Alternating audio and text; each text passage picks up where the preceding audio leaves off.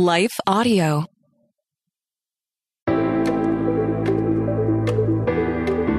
Hello, and welcome to Kainos Project. I'm Dale. I am Tamara. And we're here to help you tackle ancient truths in the midst of a hurricane.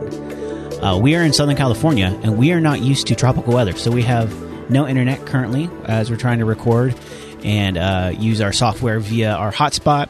I had to pull old DVDs out of the garage to play for our son. Usually we have him watch Disney Plus while we're recording. So it's kind of an interesting day out here in the world headquarters of Kainos Project, right? It is, yes. And we are fantastic parents of letting the TV do the babysitting. That's what all good parents do. Yeah, indeed. Well, if you haven't heard about this new song, and you have internet, unlike us, you can check it out. It has taken the conservative world by storm. It was written by a guy who goes by the stage name Oliver Anthony, and it's called The Rich Men North of Richmond. And it's a song about the plight of rural Appalachian people who struggle with poverty. And really, it's a protest song directed at, the elites of Washington, D.C., who are the rich men who live and work north of Richmond, Virginia, that are referred to in the song. And the lyrics of the song are pretty, raw and blunt. And so here are some of the lyrics of the chorus of that song. These rich men north of Richmond, Lord knows they want to have all the control, want to know what you think, want to know what you do, and they don't think you know, but I know that you do, because your dollar ain't and it's taxed to no end because of the rich men north of Richmond. And don't worry, Tamara, I'm going to bleep out the expletive there. Thank you. I was like, whoa, we didn't discuss this, but yes. Yeah, I mean, I can, if you want to just speak freely, I do have a bleep button that I have prepared to put in post. So go ahead. What would you like to say? No, there's nope. You trying to bleep my words out? Yeah. Nope. I got nothing. Are you sure? I am.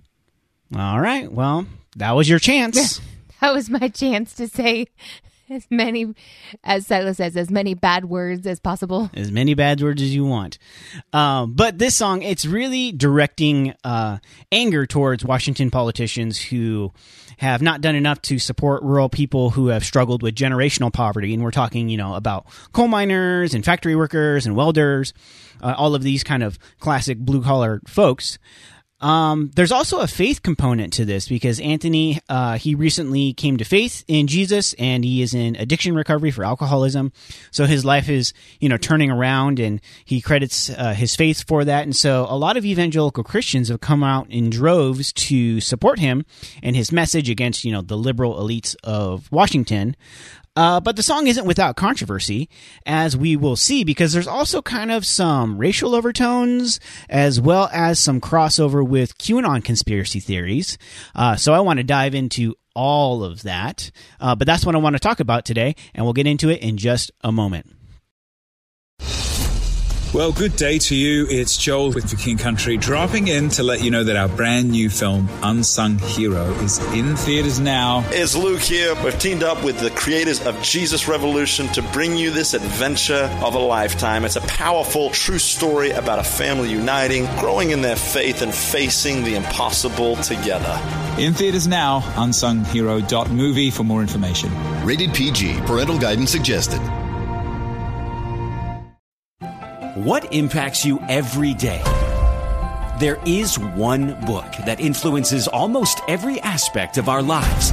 Museum of the Bible reveals the Bible's impact on your favorite musicians and artists, the way we measure time, social justice, our national monuments, and more. The Bible's impact is all around you. Discover how at museumofthebible.org/impact. So a country singer by the name of Oliver Anthony, he recently broke the internet with his song Richmond North of Richmond, which is basically a protest song against, Washington elites who don't seem to care about rural poverty. And, of course, there's this rich tradition in our country of protest songs talking about the plight of rural people, blue-collar people who have struggled with generational poverty and just are working within the system that feels rigged against them as they're just trying to survive and escape generational poverty. Anthony, he's also a new Christian, and so he has been cloaking a lot of this in biblical language. In fact, at a recent performance, he actually read from the Bible before singing this song, Richmond, North of Richmond. And the passage that he selected was Psalm 37, verses 12 through 20. And this is actually an imprecatory psalm. And so he directed it towards kind of Washington and Washington politicians. And really between the lines of that is that he's especially directing it towards Democrats. And here's the passage that he read out of Psalm 137, beginning in verse 12. It says, "The wicked plot against the righteous and gnash their teeth at them. But the Lord laughs at the wicked, for he knows their day is coming.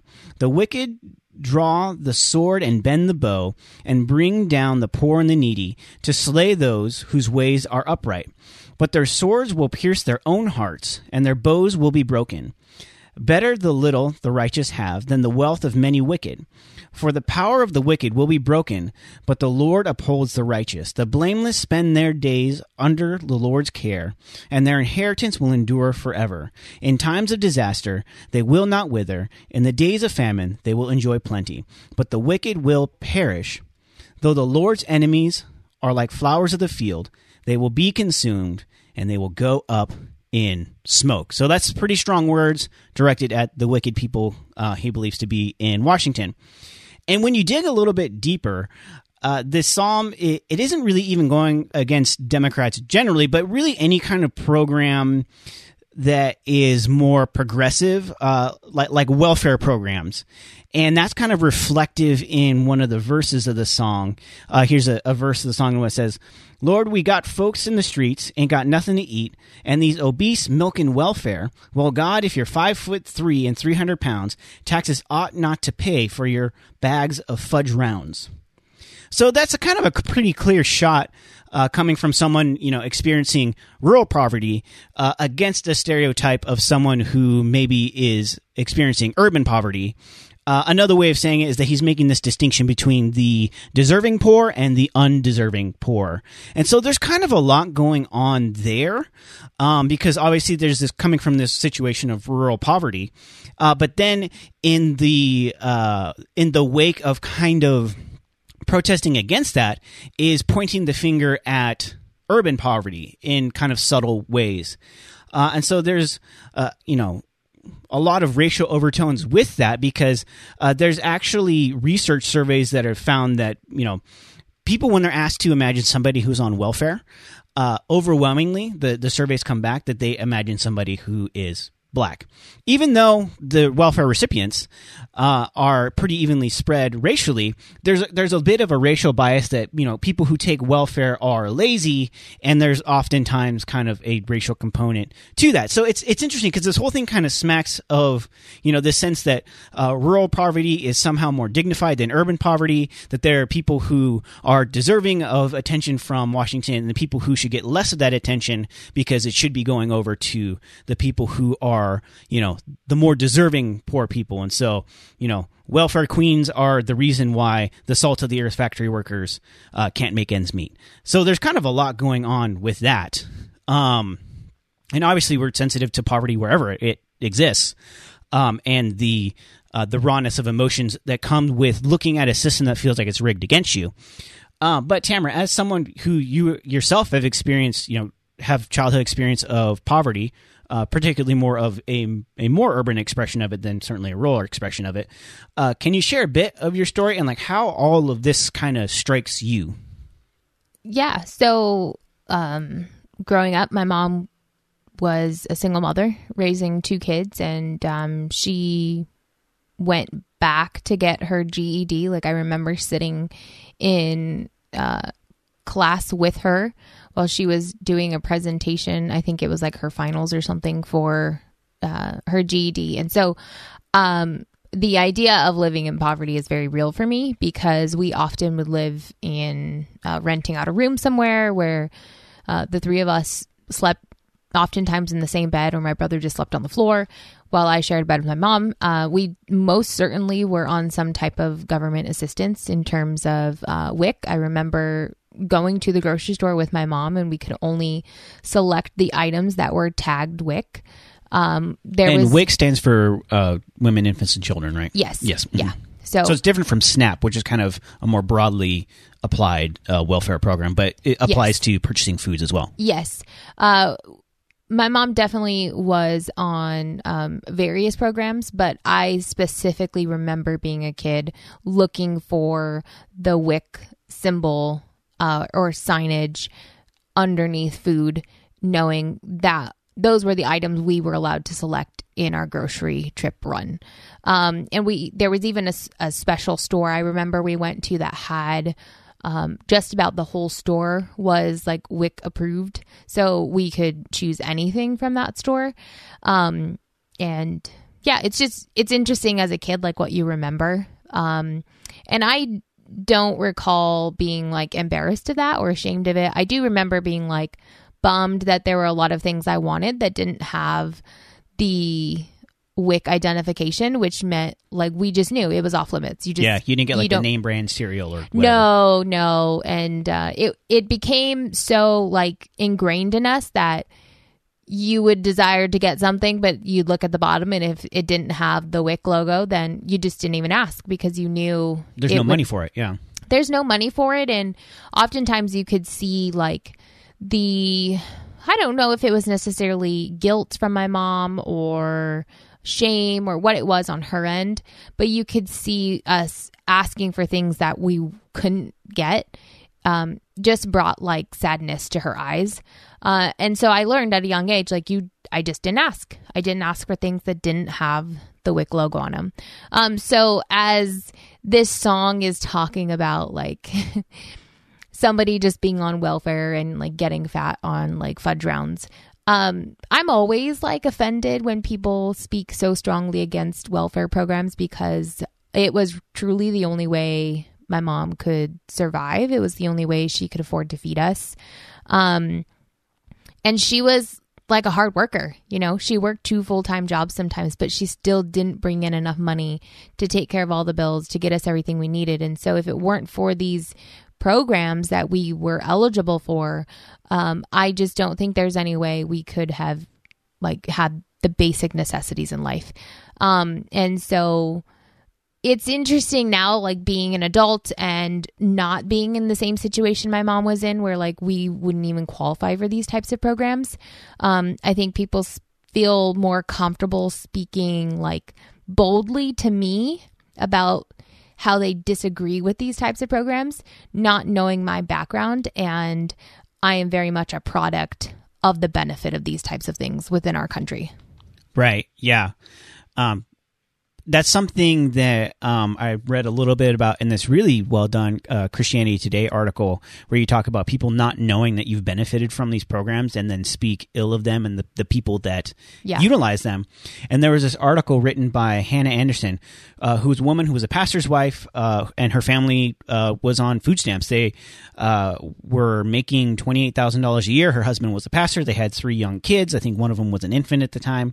And they literally just did not have enough money to survive.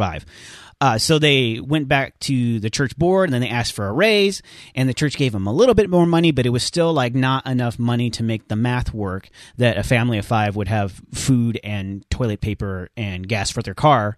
And basically the board was like, well, you figure it out. You can go on government assistance if you need it. And so they applied for government assistance, and they easily qualified because they were living below the poverty line.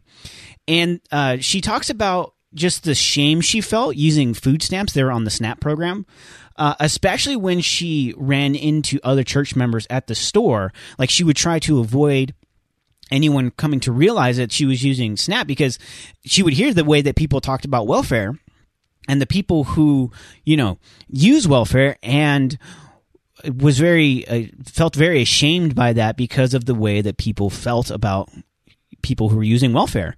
And so that was a common conversation for people to just kind of beat that dog in casual conversation. Little did they know that she was on that program. And so it was like this big secret in her life, and she's had to kind of work through that shame. And in the article, Anderson, she writes, quote, protests against wealthy elites and government corruption, no matter how justified, cannot ride on the backs of others who are also suffering. The price of accessing food through SNAP or our church food pantry must not be the poor's dignity and self-worth.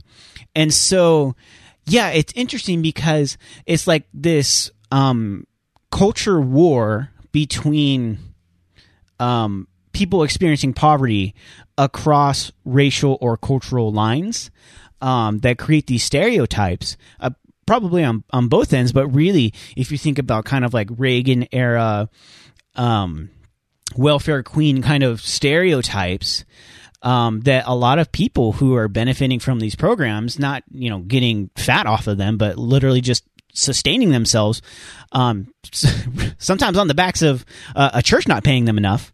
I think there's a lot of misconception that can go into that, and I think, you know, just kind of flippantly throwing things out like that can further those misconceptions in ways that shows an extreme lack of empathy on the part of conservative Christians. And so, Tamara, what do you think are some of those misconceptions that conservative Christians have about people, say, on food stamps, on SNAP, on WIC, and what really needs to change in our conversation around that? I think one of the biggest misconceptions about these types of programs is that people are just getting a free ride. People who are eligible for these programs are not hard workers, and they're lazy people who are just getting free things from the government, and that is only because of, you know, the quote unquote working taxpayers. And I understand how government programs work. I understand how they're funded, but to suggest that people who qualify are just freeloading is really a massive misconception in regards to these programs, because like I said, in my own personal experience, my mom was working 2 full-time jobs. Like, there was a season in our life where my mom would work like a day shift and then she'd work a graveyard shift, and we stayed with a relative for the whole week, and we would talk to my mom before we went to bed when she was on one of her breaks, and we cried ourselves to sleep every night because my mom wasn't there. Like, we had to live with somebody else for the whole week. And if my mom, like whatever 2 days off my mom had, we would, you know, go home and be with her. But it was really difficult. And so my mom was certainly not just sitting back and doing nothing and collecting free food. And I think that's oftentimes one of the largest misconceptions, is that if somebody qualifies for this program, it's because they're not willing to work and they're lazy and they just want to continue to take free handouts. And yeah, I mean, that brings so much shame to people that are on these programs, that are in need of these programs in order to quite literally survive and get food on the table. And so I think that's probably one of the greatest misconceptions that just needs to change. Obviously, the other one is something you spoke about earlier. When people think about these programs, they have like a specific person in mind, and oftentimes it's a specific race. So that's another just misconception that needs to change, because it's not even based on any kind of truth. When you look at the percentage of people utilizing the benefits of government assistance, it's pretty varied in terms of the racial makeup of people participating in these programs. Yeah, it's pretty even split across races. Yeah, when it comes to this idea of the deserving poor and the undeserving poor, that lingo isn't often used in the parlance of people discussing this, but it's the conception beneath what they're believing about, whether it's people on welfare or whatever it might be, who have food stamps, WIC. I mean, and people could like say, look to your mom and say like, well, she's undeserving poor. She had 2 kids out of wedlock at a young age. And what do you think was going to happen? Right. Like, how can Christians like fix their thinking in that regard? I think we don't get to be so arrogant and label that. We don't get to think that we've made the right choices to not need such programs. It's a shame that we want to dissect people's lives down to the core of, you made the decisions to get into this space, so therefore you should not receive any assistance getting out of that space. What brought somebody into a situation, it's not our place to continue to make assumptions or withhold benefits, especially when the benefits are basic life necessities, like food. So in the instance of like my mom, to say, well, she had 2 kids, she got pregnant at 16, she wasn't married, she then got pregnant again with another kid, and that was me. Therefore, she's made too many terrible decisions in her life, and we should withhold food from her because her life decisions have brought her to a place of not being able to afford food. So sure, we could give it to her, but we're not going to because of her own decisions. Like, when do we ever see God work that way? I think that's probably one of the biggest like frustrations on my end is, as Christians, we're called to be people who care about other people. And even as we think of like the redemption story of Christ, he never looks at our sin and says, well, you brought yourself here. I could save you, but I'm not going to save you because your own life decisions have brought you to this place. Like, that's the good news, is that we live in a fallen world. Like, that's just the existence of our world, but there are also very independent decisions that we've made that are sinful, right? So the world itself is sinful, but we are not exempt from making daily sinful decisions. And the good news is that Christ came to bring salvation and redeem us from ourselves, like from me, Tamara, from you, Dale, but also from just the hold that sin has on the world. And so if Christ came to do that, it is just so, I guess, ironic that we want to be gatekeepers of good in someone's life based on their own decisions, because Jesus himself didn't do that. I can't remember what verse, or maybe it's even in like the Sermon on the Mount, but it says that we are called to forgive because Christ forgave us. And so first we're called to like look at the forgiveness that Christ has given us when we were not deserving of that. And out of the extension of Christ's forgiveness to us, we are then called to forgive others. And so it's the same thing, like what Christ has done for you, let there be such an overflow of that goodness that you want to pour that out onto other people and not to gatekeep from like that goodness being poured out onto others. Mm-hmm. What would you say to like the people who are like, well, maybe we need to really crack down on the eligibility of these programs because, you know, I know a family in my church who utilizes these welfare programs, and, you know, honestly, they don't need them, but they're kind of scamming the system because I can see, because I know them personally, you know, I think they are lazy and just, you know, freeloading off of the system or whatever. Therefore, I'm suspicious of the programs in general. Like, what's the response to that? You're going to be able to find like anecdotes of both sides, right? You're going to be able to find anecdotes of, yeah, maybe you do know somebody who is quote unquote taking advantage of the system. But then you might actually not even fully be aware of somebody that is utilizing the system because they are in need of it and they're continuing to work. So you think they don't need the system, but they do. Did that make sense? So because you can be working hard and making money, but you still don't have enough money. But you still don't have enough for toilet paper and food. Like you have to choose between one or the other. Just because you are unaware of that person's like financial details doesn't mean you only know people taking advantage of the system. And I think we have to keep in mind that these systems are put in place to assist people, and they have the best intentions in mind, and trying to become someone who then wants to completely abolish the system because you have a select few that might be taking advantage, then you're only looking at the negative side of these types of systems. You're refusing to look at the data of how great these things are and how beneficial they are to people who actually need them.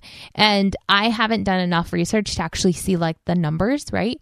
But I imagine there's a smaller sliver of people who are quote unquote taking advantage of the system. And that's also your perception of the situation. I think people formulate opinions without ever fully knowing every detail of things. And they just want to be outsiders looking in and just throwing labels that you're taking advantage of the system and you don't really need the system. Like, how do you know? How do you know what they really need and don't need? And is it so bad that we're giving people food? Right. Yeah. And I think people have the conception that if you're accepting some kind of government assistance, you're not allowed to enjoy your life. You're only allowed to survive. So like maybe you see that family that you know they're on government assistance and, you know, they're out mini golfing with their 4 kids or whatever.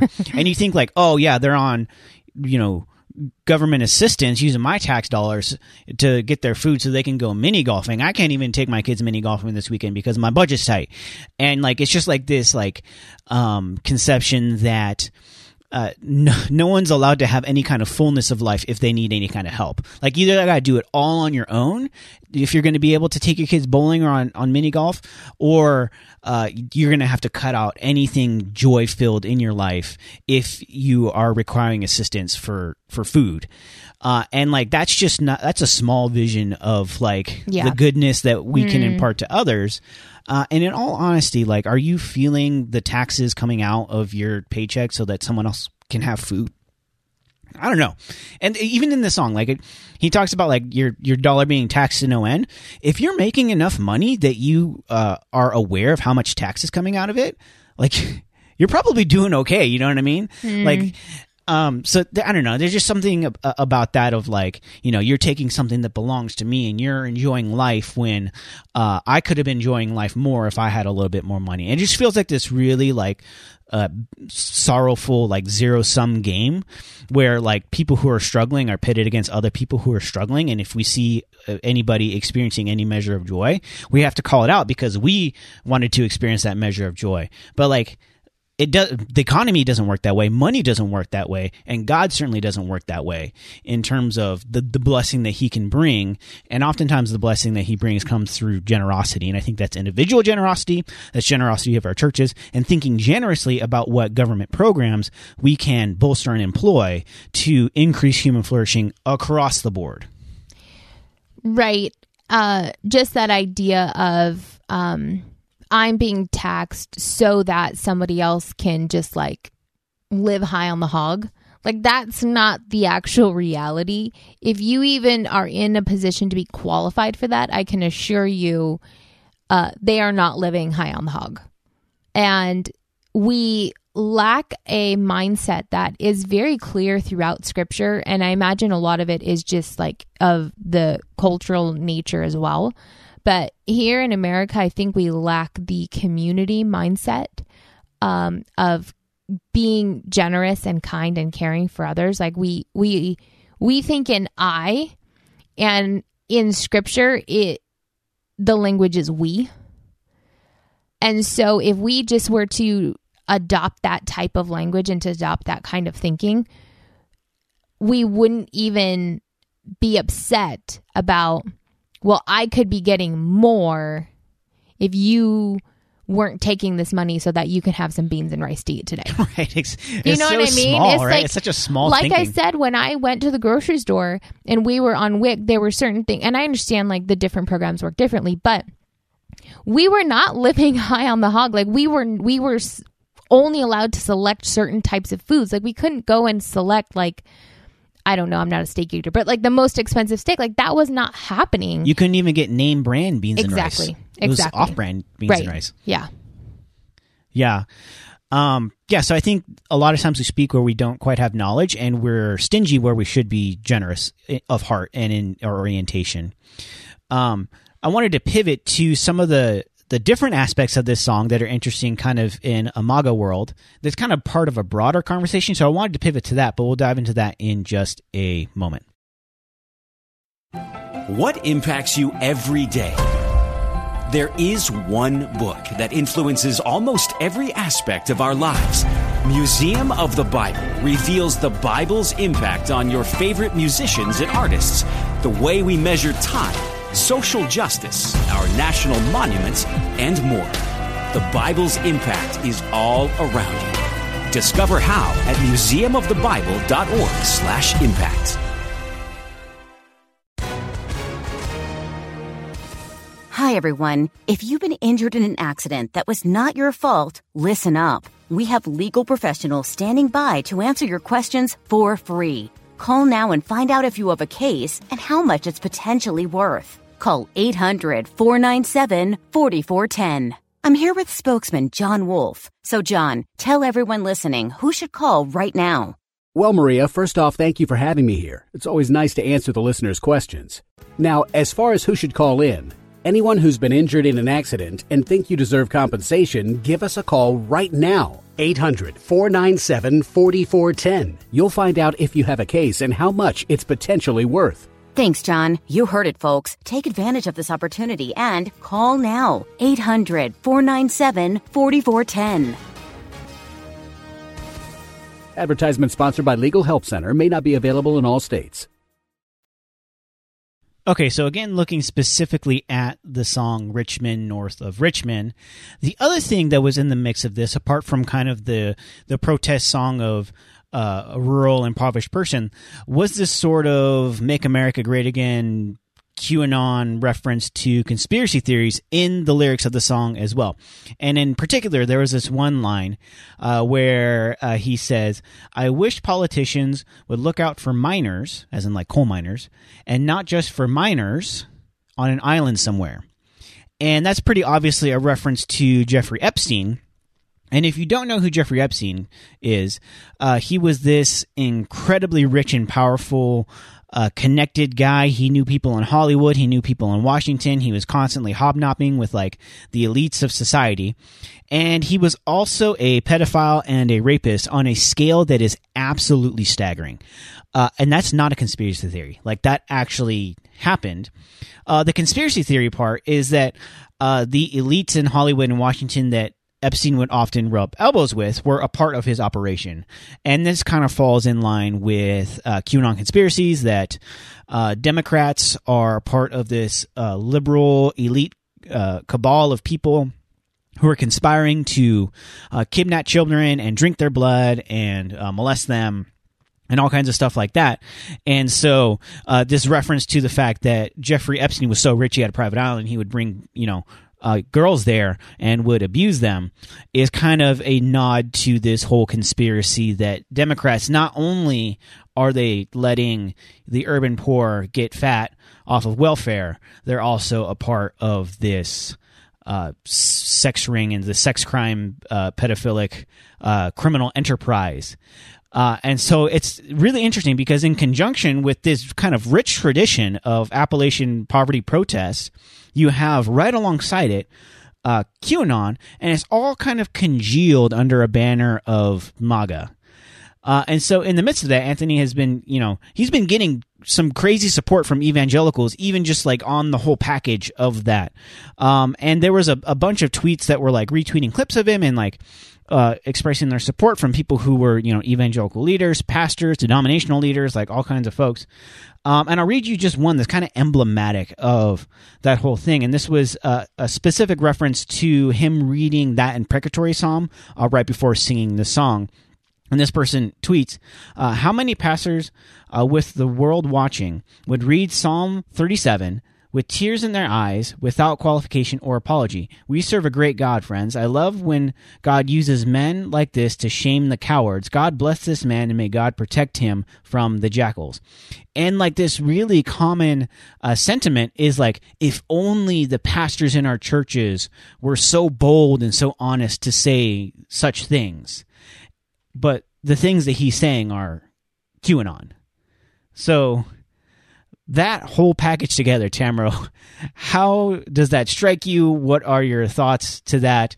This intermingling of like really genuine plight of the rural poor with QAnon, and then getting an evangelical stamp of approval on that. There's just a lot happening here. As is always these days, right? Like that's, yeah, I don't know. I don't know if it's just like the world of the internet that we can see these like extreme thoughts become more mainstream, like a lot quicker and easier. And I'm not even saying all of the words in this song are extreme. Like I remember listening to it at first and it's like, oh, okay, like I'm not sure what everybody's so upset by.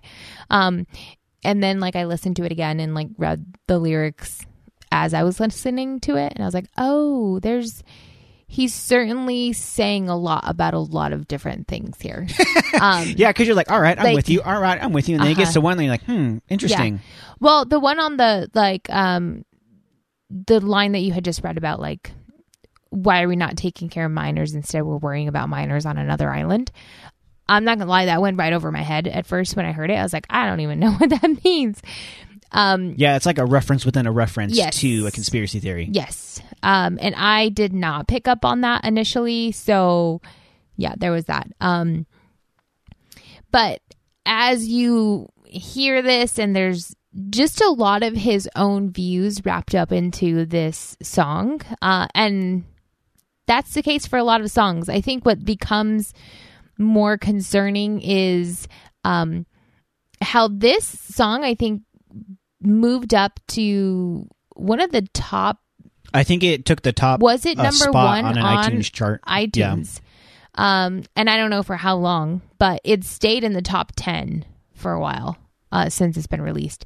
And he has just really been raised up, especially among a lot of conservatives, but specifically evangelical Christians. And I think that's where the intersection of this cultural like movement happening from this song and why we're even talking about it on this podcast is not because of the song itself, but because now we have a lot of evangelical Christians that are supporting this song, like advocating for a lot of the views on that are portrayed in this song, right? So I think there's concerns for that, especially when it comes to just a lot of the QAnon conspiracy, and really the statement that's being made here from like the beginning to the end of the song. There's aspects that we can certainly agree with, right? But then there's aspects that are a little bit more troubling to agree with. And as you bring in the QAnon element, you're like, man, I wish just this once we could leave that out of the equation. Yeah, and that we wouldn't use scripture as a tool to support these kinds of views and beliefs, because especially when you look at Psalms, Old Testament, imprecatory songs, like it's important that you are understanding those correctly and not just like hurling them for the sake of trying to smash your enemies. I think anytime we want to use scripture as a means of hurting the other side or trying to say that we are now the more righteous side and you are the horrible evil side, we forget the words in the New Testament that says our battle is not against flesh and blood, right? Like too often Christians are trying to make the battle against flesh and blood. And then we have people who will then try and like turn that and say, well, it's because there's like spiritual demonic elements within you. Like, but we're still trying to hurl our accusations and like our own self-righteousness against somebody else. Does that make sense? Yeah, we always conceive of ourselves as the person who should be imprecating someone else, rather than we should be the ones who are imprecated. And what I often think about in moments like this when Christians are like, yes, like we need to get them. They're hurting our kids. Like they're going against the middle class. Like there's just all of these like general accusations that we're trying to hurl at quote unquote the other side, which usually is Democrats, because oftentimes it's made into this political thing. And then we want to use the Bible to justify those things. I'm then pulled back to during Jesus's ministry, who is it that he was so set on speaking out against? It was the religious teachers mostly. It was the religious teachers. So, and even as you look to the New Testament, most of the New Testament is talking to Christians and their treatment of other believers, or the things that they are allowing to enter into the church, the kinds of thinking. I mean, a lot of it is, you're letting heretics in, and so obviously we want to jump on the heretic bandwagon. But it is oftentimes we are called to look internally and not just externally. And I think right now we're taking the words of Scripture and we're using them in the way that not even Scripture used them. We're using the mandates and the callings that are within Scripture, and we're looking at judging the world based on those standards rather than taking what we see within the New Testament and what Christ has called us to do and looking internally, because that's what Jesus did. He called out the religious leaders, the Pharisees and the Sadducees. Like those were the religious leaders of the time who had the power, who were continuing to, in many ways, oversee the faith of the people. That's who Jesus was constantly calling out. He wasn't calling out the government. Right. I don't know that he ever said anything about the Roman Empire other than render unto Caesar. What is Caesar's? Yeah. I'm trying to think of another time that he made any reference to Rome. It must have been incidental. And there was a lot of bad stuff happening in Rome. Mm-hmm. Rome is not known for being like kind and generous and abiding by the Christian worldview. It was absolutely the opposite. And for Jesus not to spend that time calling out like the rulers of the time that were the government is telling of what we are to be doing as well. It's not to say that we shouldn't care about what's happening in our world, because we absolutely should. But I think we're spending way too much time calling out the injustice, the evil, and various things within the world, instead of looking internally and making sure that as a church, we are upholding what Christ has called us to do. Right. And I definitely think there's a place for both. I think especially living in a representative democratic republic where we have been given the tools to shape the nation in a more Christo-formed manner that's more just. But yeah, certainly if our scapegoat is always the other political party rather than looking at what we can do as the church to positively influence things, that's where we kind of lose the plot. Right. And it's so interesting to me that of all the readings that could have taken place before, oh my goodness, what is his name? Oliver. Oliver Anthony. Oliver it's Anthony. Actually a stage name. It's actually his grandfather's name. But all the Psalms that he could have read, or any verse that he could have read, he reads Psalm 37, which is really powerful in terms of how aggressive it is, and how it really talks about the wickedness and how God is going to deal with those kinds of people. I just was thinking, anything that you could have read, this is what you chose to read, is really this idea that God is going to come and care for these wicked people. And it's not like a joyful psalm, right? Right. It's very descriptive in its writing, and then for people to say, like, if only preachers would get up and be so bold and say these kinds of things, it's like, well, I don't even think that's what the psalmist meant for it to be, was this call to God would just like take down all of the wicked people, and we are not them. Right. The wicked people are the politicians who support WIC and SNAP. Yes. Which is a bizarre kind of, because you can say like, oh, I don't know if this is the right policy move to accomplish the goal of supporting people who are impoverished. And we can have a policy debate on that. But you're pretty hard pressed to say that people who are advocating for those things are evil because they're advocating for those things. That's a bizarre kind of deal. Well, they're evil and they are enemies of the Lord. Which I think that's a bold claim. The last bit of the psalm really talks about people who are the enemies of the Lord. And so to then say it within the parameters of this psalm, Oliver Anthony is the righteous, and anyone who is on any kind of government assistance, or anyone who is caring about what was happening with Jeffrey Epstein, like anyone who's caring about other people with these specific examples, they are enemies of the Lord. Which I miss how that can be true and how we can rally around those types of things. Yeah, I don't know if he would state it that strongly. He would probably say the people who abuse welfare and the people who create systems that have such loopholes in them are the enemy. The enemy of the Lord. Yeah. Okay. Yeah. Because those tax dollars are coming from him, and he's part of the rural Appalachian people who are the salt of the earth kind of folks. Yeah. Okay.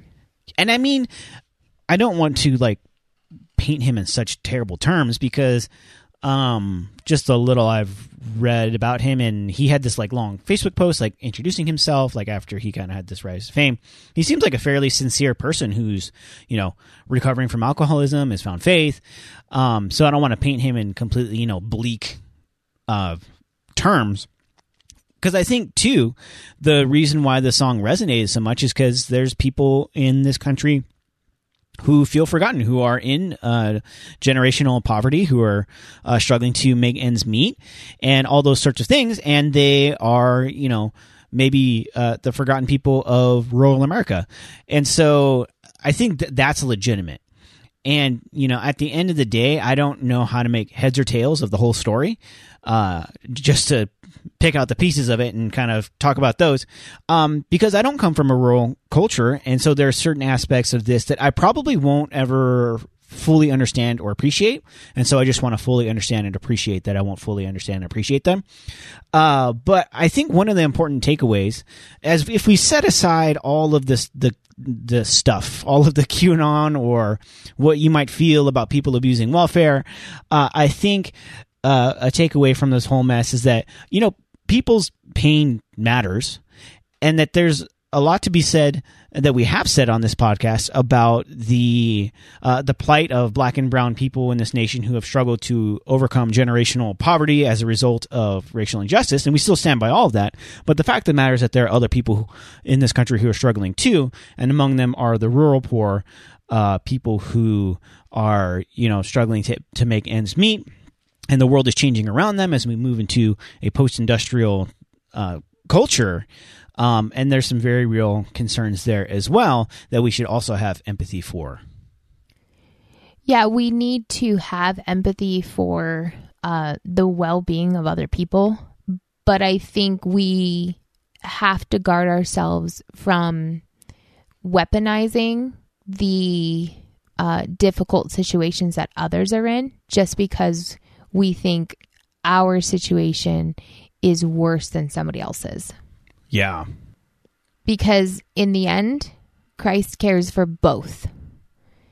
And we don't always have to pit, like, my situation is worse than yours, therefore you shouldn't receive any benefit because I'm not receiving any benefit. Like, we live in a world where that is a scarcity mentality. And Christ wants us to live with this abundant mentality, not because we're capable of rightfully caring for every different set of issues, but because Christ is capable of caring for the difficult situations that everybody endures. Yeah, and I think that's so important that we don't have to pit ourselves against others, because if you're looking at, the plight of the rural poor, you can say like, well, those white people, their ancestors probably owned slaves anyway, so like, why should we really care about that? And then you have the folks on that side saying like, well, you have all of these urban poor people who are getting fat off of fudge rounds, and meanwhile, like, I can't make ends meet here in the rural South or whatever. And so like, those are stereotypes. Yeah, those are bad stereotypes on either side. Yes, there are obviously systemic racial injustice issues that we need to look at holistically, but there are also systemic poverty issues that aren't connected to race in the same way that affect, rural white people just as much as urban people of color would be affected by those things. And so I think we need to care about those things, one, and then two, understand that the solutions to those problems that have existed for literally centuries, they are complex, and they can often be attached to agendas, and agendas can be weaponized. And I think we see a little bit of that playing out in the Richmond, North of Richmond song. It's just in the way that it's politicized in a very specific partisan way that I think we should be careful of, while also not ignoring the reason why the song resonates so much, in that it is addressing a very real felt need among a specific group of people. And so I don't know exactly what the solution is. I never do. I just like to present the problem to everybody and say, here you go. I was thinking about this, and now you're thinking about it too.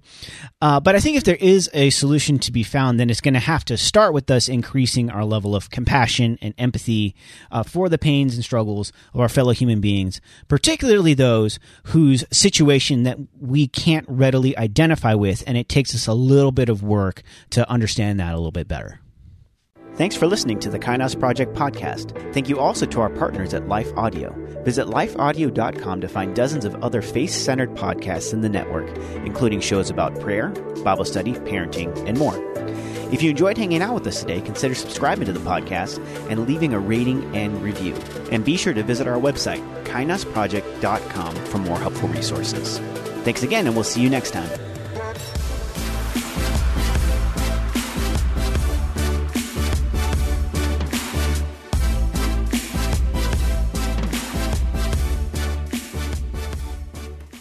No matter what you're going through, you are not alone. Sis, if you've experienced pain in your father-daughter relationship, I want you to know that you are loved and seen. I'm Kia Stevens, host of the Hope for Women with Father Wounds podcast, and I created my show to help you exchange your father wounds for the love of God the Father. Join me for encouragement, wisdom, and scripture. Just search Hope for Women with Father Wounds on lifeaudio.com or wherever you get your podcast.